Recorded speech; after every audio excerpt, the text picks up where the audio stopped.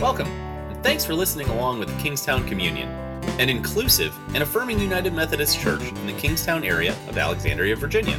And our community exists to gather people, just like you here now, into communion with Christ, and extend God's table into the world through courageous conversation, creative community, and collaborating for the common good. This podcast is just one way that we live this out.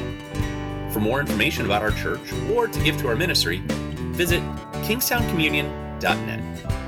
And if you live nearby, we hope you'll join us for worship on Sundays at Hayfield Secondary School.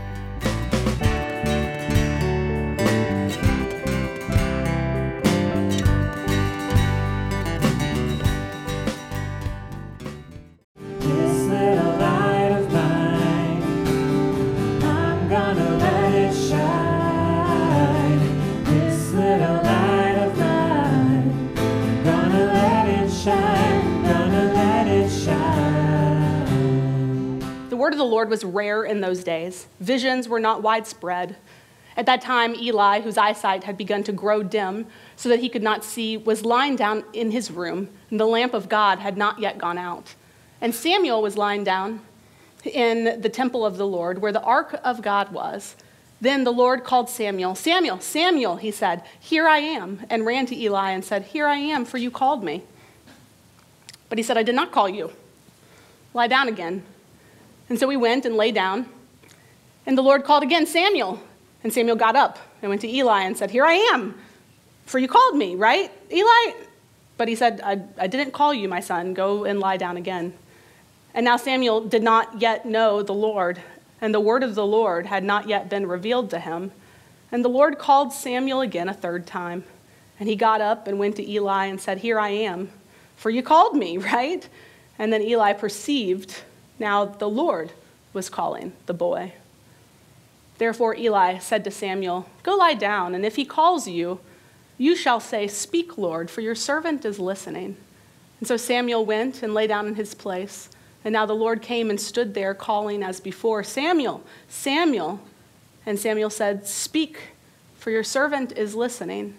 And then the Lord said to Samuel, "See, I am about to do something in Israel that will make both ears of anyone who hears it tingle. On that day I will fulfill against Eli all that I have spoken concerning his house from beginning to end." So when I was in my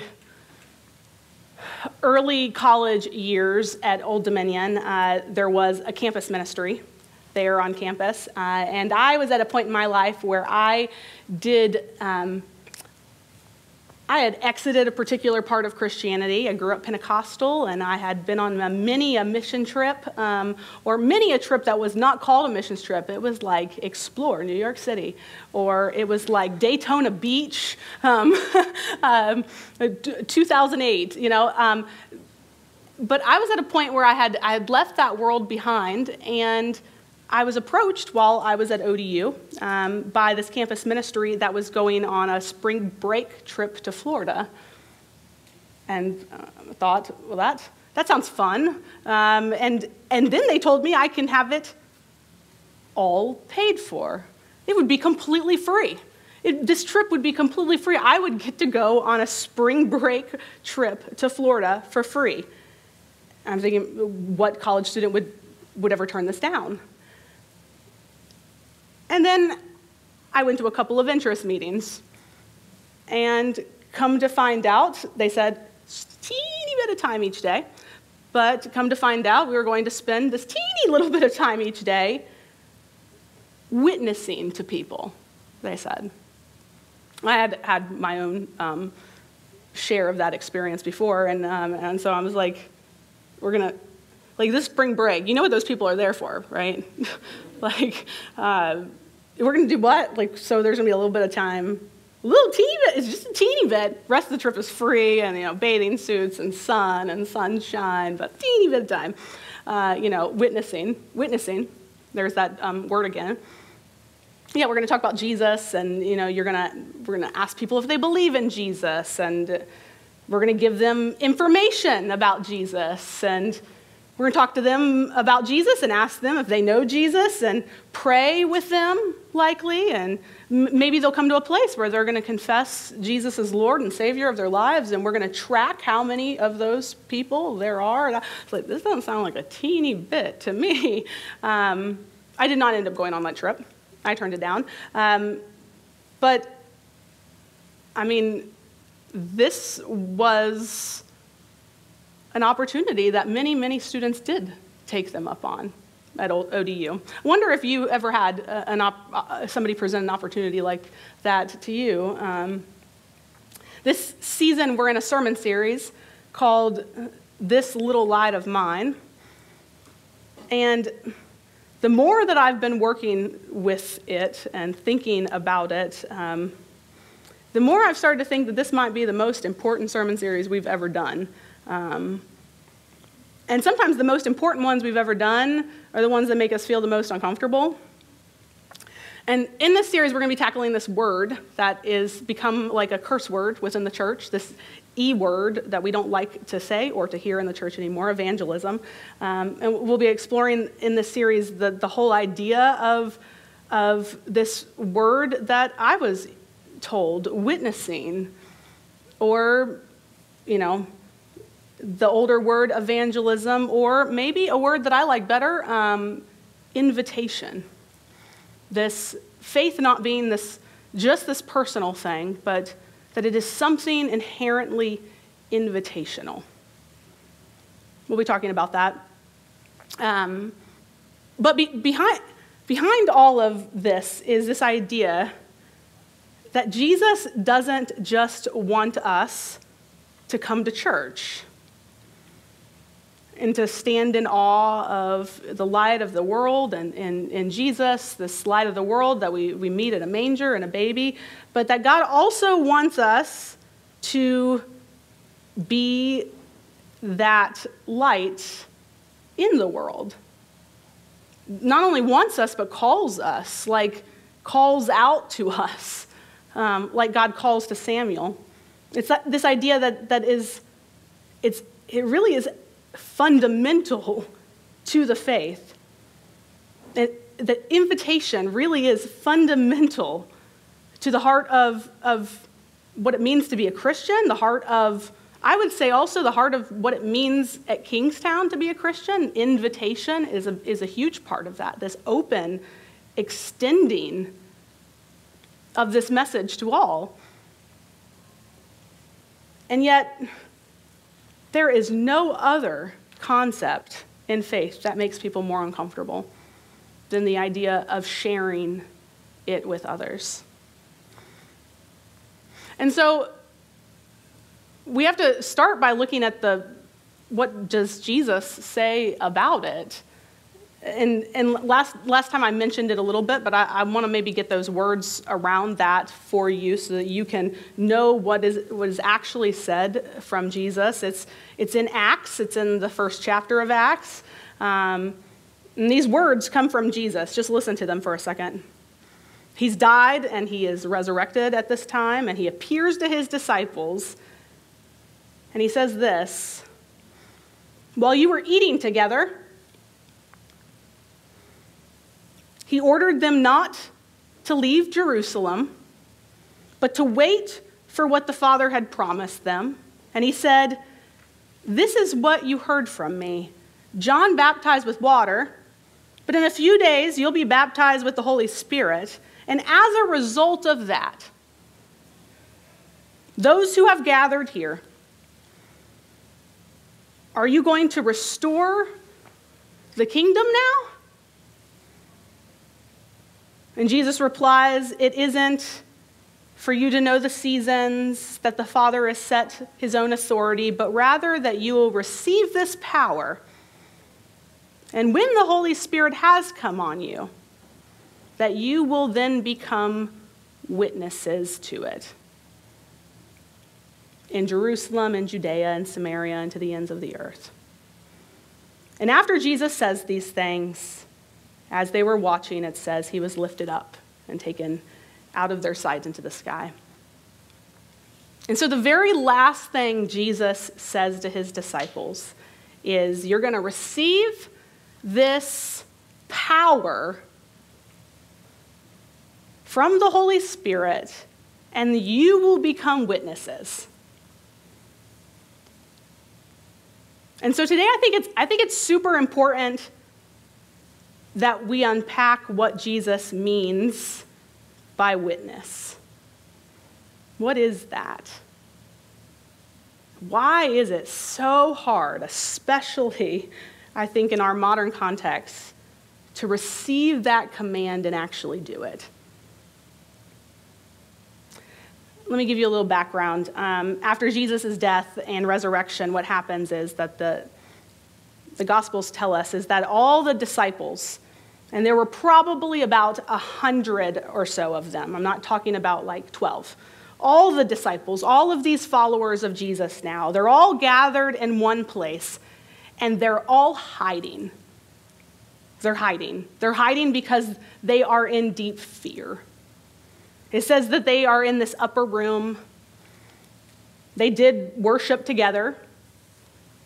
But for the large part, their acts of devotion before God at this point were really quite private.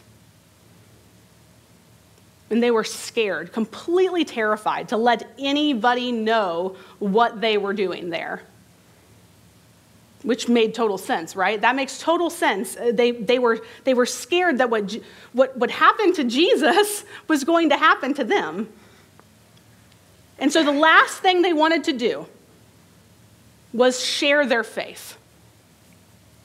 We know those early days of the church as being predominantly times of sharing, but the last thing they wanted to do was share their faith or tell anybody about what they were doing or what they saw, or to talk publicly about Jesus in any way.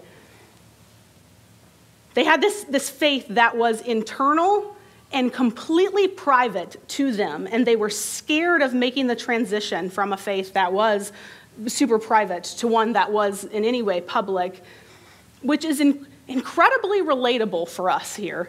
Most of us here are in that same place. I would imagine every person here is in that same place. And yet Jesus says to us, I want you to be my witnesses. Jesus wasn't content with changing the lives of those 100 people, those 100 disciples in that room. Thank God he wasn't. This is why we are here. Jesus isn't content with just changing our lives or providing a gospel that is holistically representative of God's love for us, lighting up our world. Jesus wanted their faith not just to be this internal personal thing, but this external public thing. And he wanted them to tell others about all the things that they were experiencing. And the first followers were no more enthusiastic about that than we are. And how do we know this? Because at first the story says they did not do it. They hid. After Jesus told them, they did not go out. It wasn't until the Holy Spirit came 50 days later that they gained this sense of courage to actually begin to be public and unapologetic and passionate about their faith. And I start there because I think so many of us can sympathize with that feeling. I know I can. I don't have a literal fear that I'm going to be persecuted, right? I don't have that fear. But there are plenty of reasons, right, why the idea of talking about our faith publicly or with people in our day-to-day lives over the years talking for me even, has just weirded me out, the idea of it. This area is pretty fiercely secular, right? It's, fiercely secular. I wonder if you've taken stock of your coworkers or think about your neighbors that you live around. Think about just even your closest friends in this general area. You may not even get to see them very often because what even is like making time for our friends anymore, right? Like, are you all with me on that? There's so many people we say are our friends and we go 6 months at a time without seeing them. But just take stock of that. And like, who of them do you know believes in God? How many of them do you know of subscribe to the way of Jesus? That'd be a way of saying they're a Christian, just a different way to say it. How many of them, in your mind, go to church? Maybe the one time a year where you see these people is your annual Christmas Eve party instead of going to Christmas Eve worship, or maybe the one time a year is your children's birthday party where you invite them all over, and take stock of that group. How many of them go to church or have an active faith in God? Maybe you don't hear anybody ever talking about it, do you? Do you hear anybody else in your life talking about their faith beyond this little place here? Do you hear it? And so you never talk about it yourself because, well, I mean, like nobody else is talking about it around you, right? Generally. Maybe you believe in Jesus, but you really like to keep it quite private. Perhaps, truth be told, you're a little embarrassed about it. That might feel weird when you first hear it, but just think about it for a second. Perhaps you are embarrassed to be a person of faith. Maybe you think that if you share it, people will think you are somehow slightly gullible or foolish. Like, why would you believe all that stuff? It's just a big metaphor, right? That you should be more educated, right, if you live in this area. Thoughtful people don't believe in those kinds of things anymore, right? Or maybe you have faith, but it's just this private, personal thing, and you're too scared, honestly, of looking silly or kind of feeling inadequate if you talk about it at all in any of those circumstances.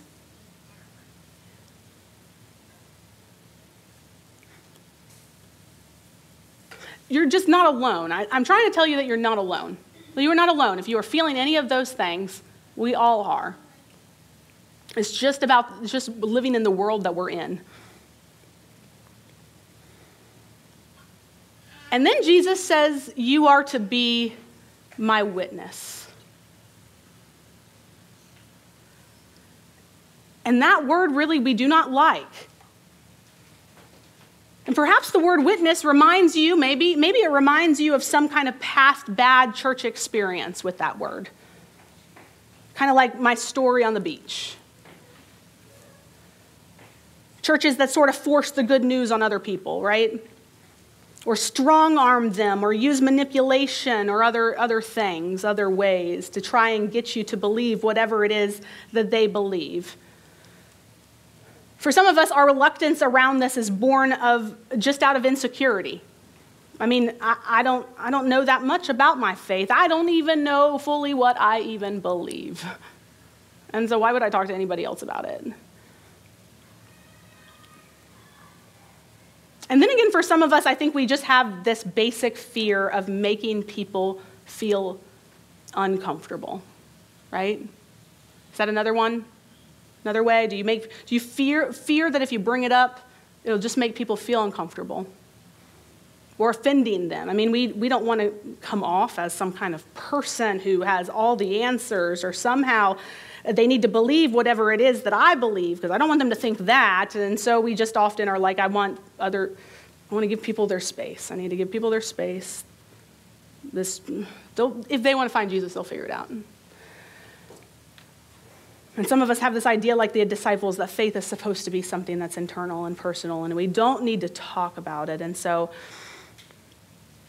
I will say, throughout my 35 years, I have felt all of these things, every single one of them, and I do this for a living.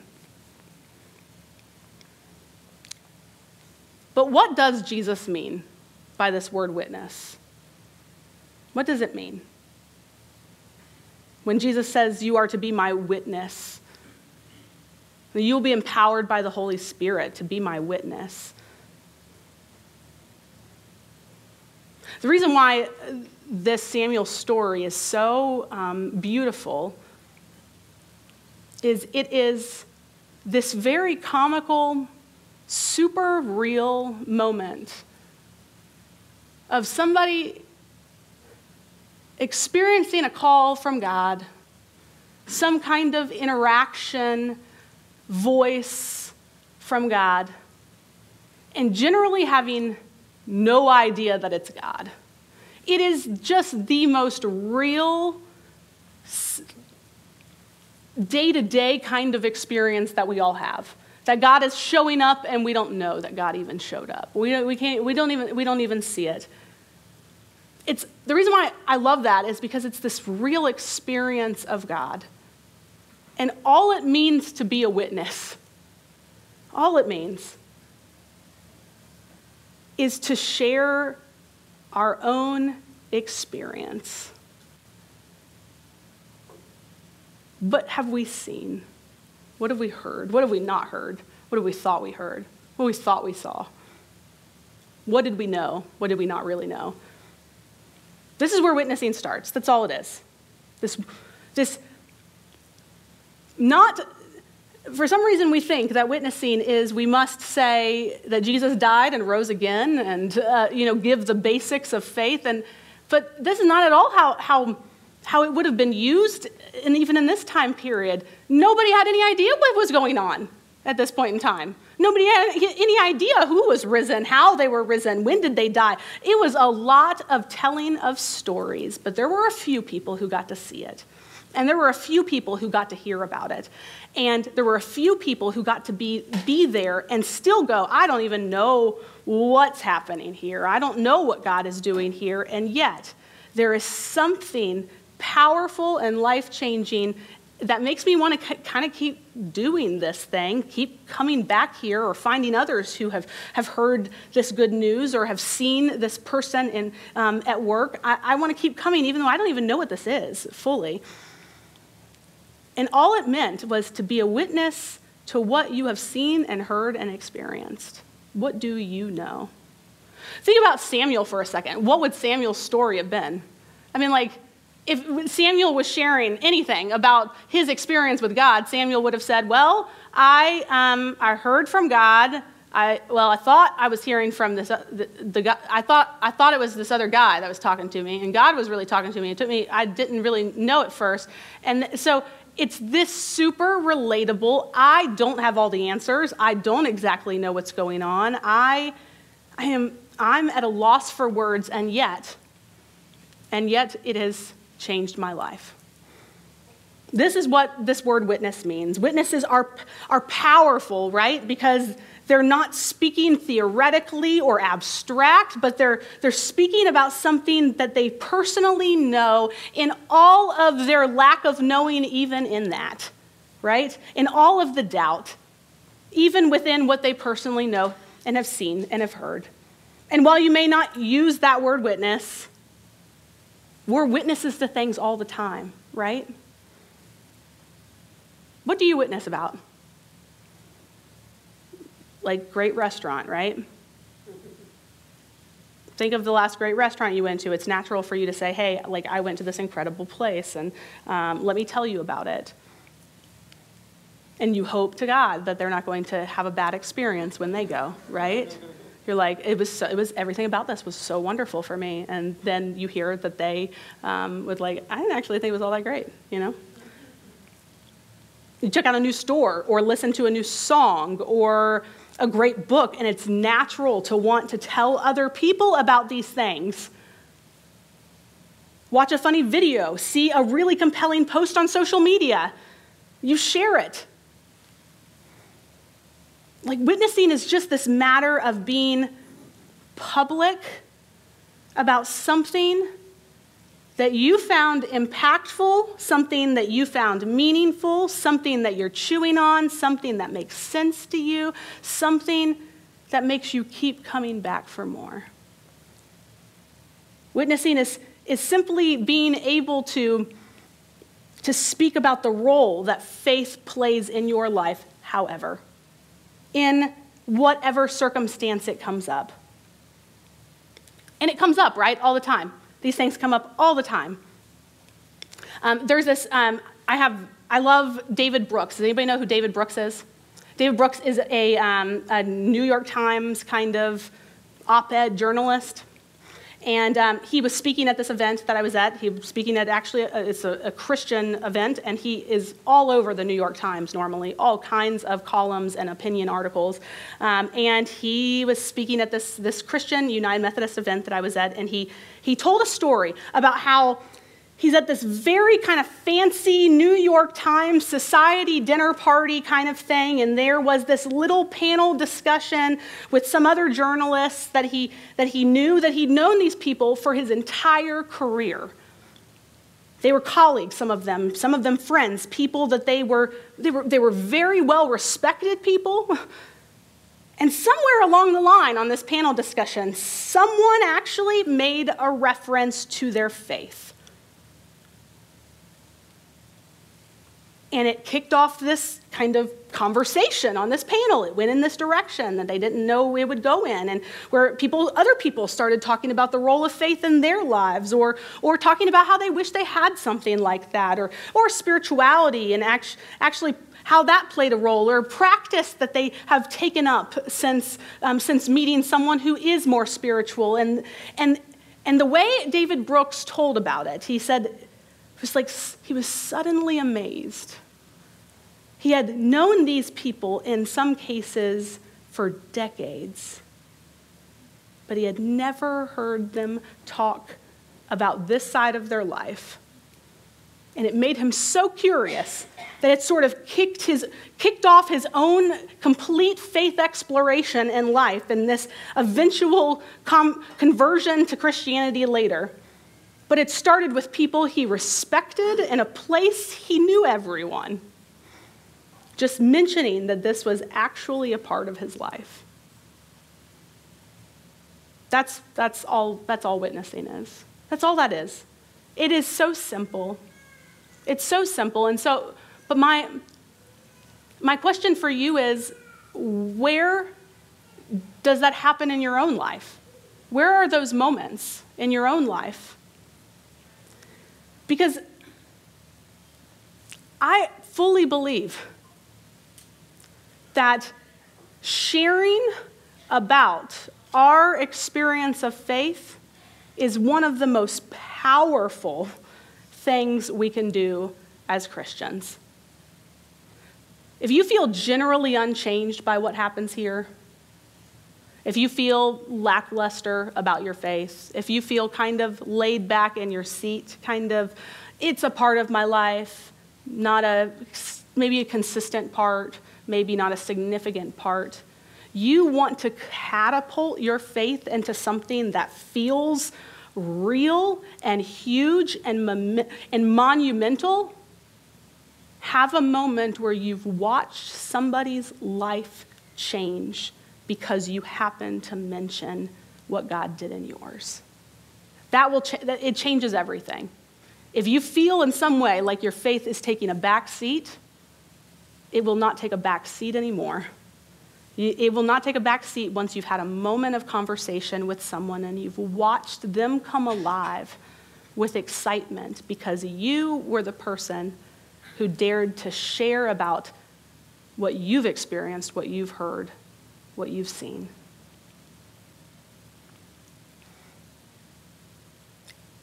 Most people think it's about church growth, that, if we just share our faith a little bit more, more people will come into it, more people will grow our church that way. It's about spiritual growth. It's about what God will do in you. It's about how you'll start driving your faith instead of just sitting in the back seat. It is when you have a moment where you've watched somebody's life, when they light up because of it. It will change you completely. And yes, that's also important for the church, because 98% of people surveyed right now say that they've never been invited by a Christian friend to church before. Some people, 98% of people who do not actively go to a church and are not of another faith say they have never been asked by a Christian friend, somebody they know who goes to church, just ask them to join them on a Sunday morning. Only 2, and then here's another pretty cool statistic, only 2% of people who come to a church come for any other reason than invitation. 2%. We've done pretty good on that here at Kingstown. We've sent some postcards, but that's not invitation. That's not invitation. Invitation is just the simple, hey, I'm going to be going to church this Sunday. You want to join me? Like, that is only 2% of church growth happens through postcards and cool events. 98% of people who come to church for the first time came because somebody invited them. While the same exact statistic exists in 98% of people who don't go to church, say they've never had a single Christian friend ask them ever. And that's the only reason why they say they haven't come. They haven't tried it, just because nobody ever asked me to come. Let's pray. God, we, like Samuel, have had our own experience of faith. We have felt times when you have been calling us, God. We've felt times when we didn't know you were even calling us. We didn't know where we were going. We didn't know. We didn't recognize when you were calling our names. We didn't know if we wanted to follow. And we showed up to a place like this, and we were told a new story. We were told a story that transcended other stories that we'd been told about your love and about your grace in our lives and your care and compassion for all the world. And something about that just really settled in us. Made us choose this place, Kingstown Communion, to live out our faith. Or made us choose this place, the Kingstown Communion, to sit in our faith. Take a seat, listen, feel affirmed in what we know, what we've seen, what we've experienced.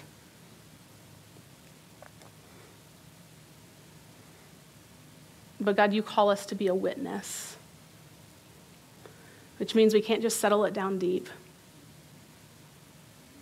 It's not a personality thing. God, this isn't some of us are more passionate, some of us are more talking, some of us are more sharers than others. It's you've called each of us in our own way to be bearers of this light. Because if we don't feel a spark, we wouldn't keep coming.